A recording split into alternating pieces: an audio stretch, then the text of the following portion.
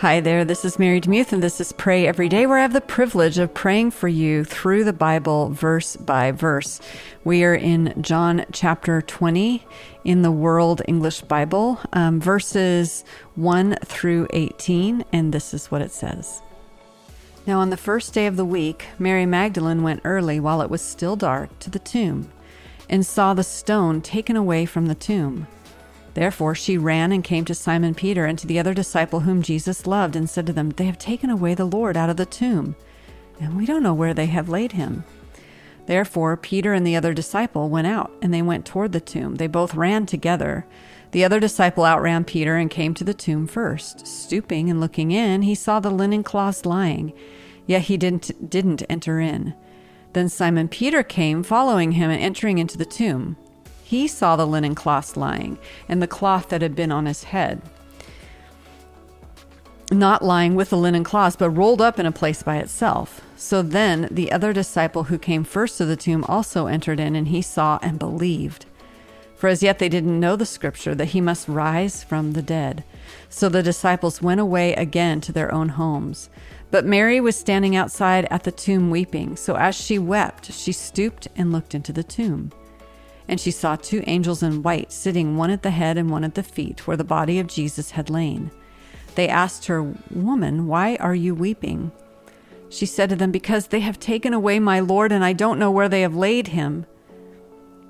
When she had said this, she turned around and saw Jesus standing, and didn't know that it was Jesus. Jesus said to her, "Woman, why are you weeping? Who are you looking for?" She, supposing him to be the gardener, said to him, "Sir, if you have carried him away, tell me where you have laid him, and I will take him away."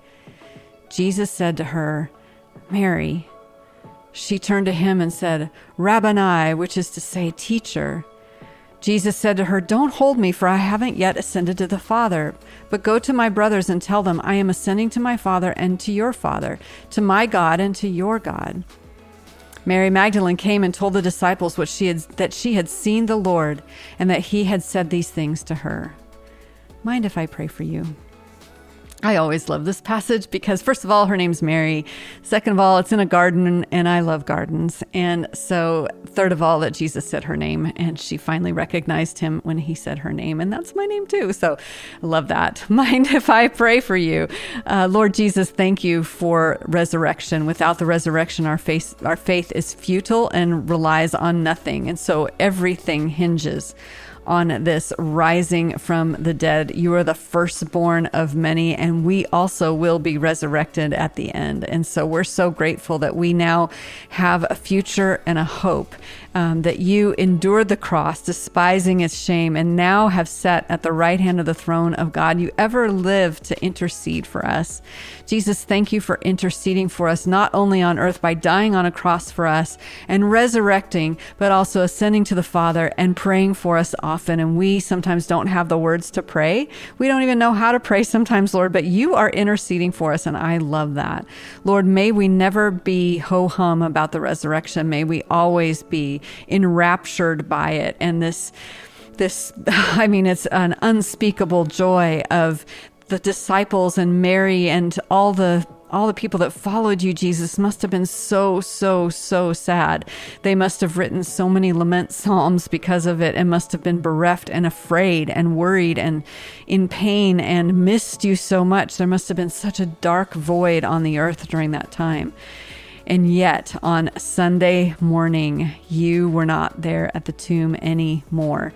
And that to me is, it's everything.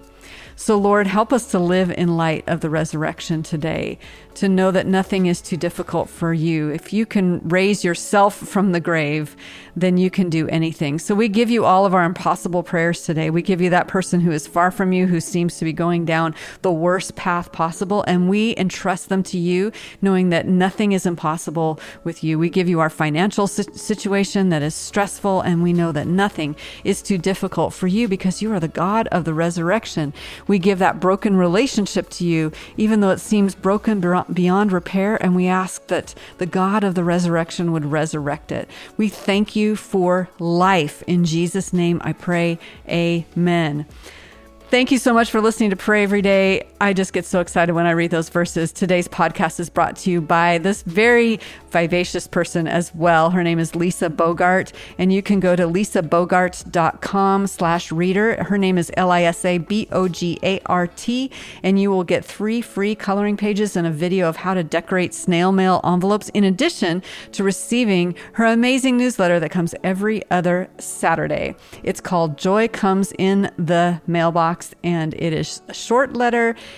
Lisa shares a little joy of some kind. She recommends books. She offers some recipes. She shows off her latest knit projects. I've seen some that she's knit for trees. Poor little trees need those little cozies. And she encourages folks to write and mail letters. She loves to find joyful things to share. And if that's something you're missing in your life, I encourage you highly. And I even dare you to go to lisabogart.com/reader and find all of those things. Lisa, thanks so much for sponsoring Pray Every Day.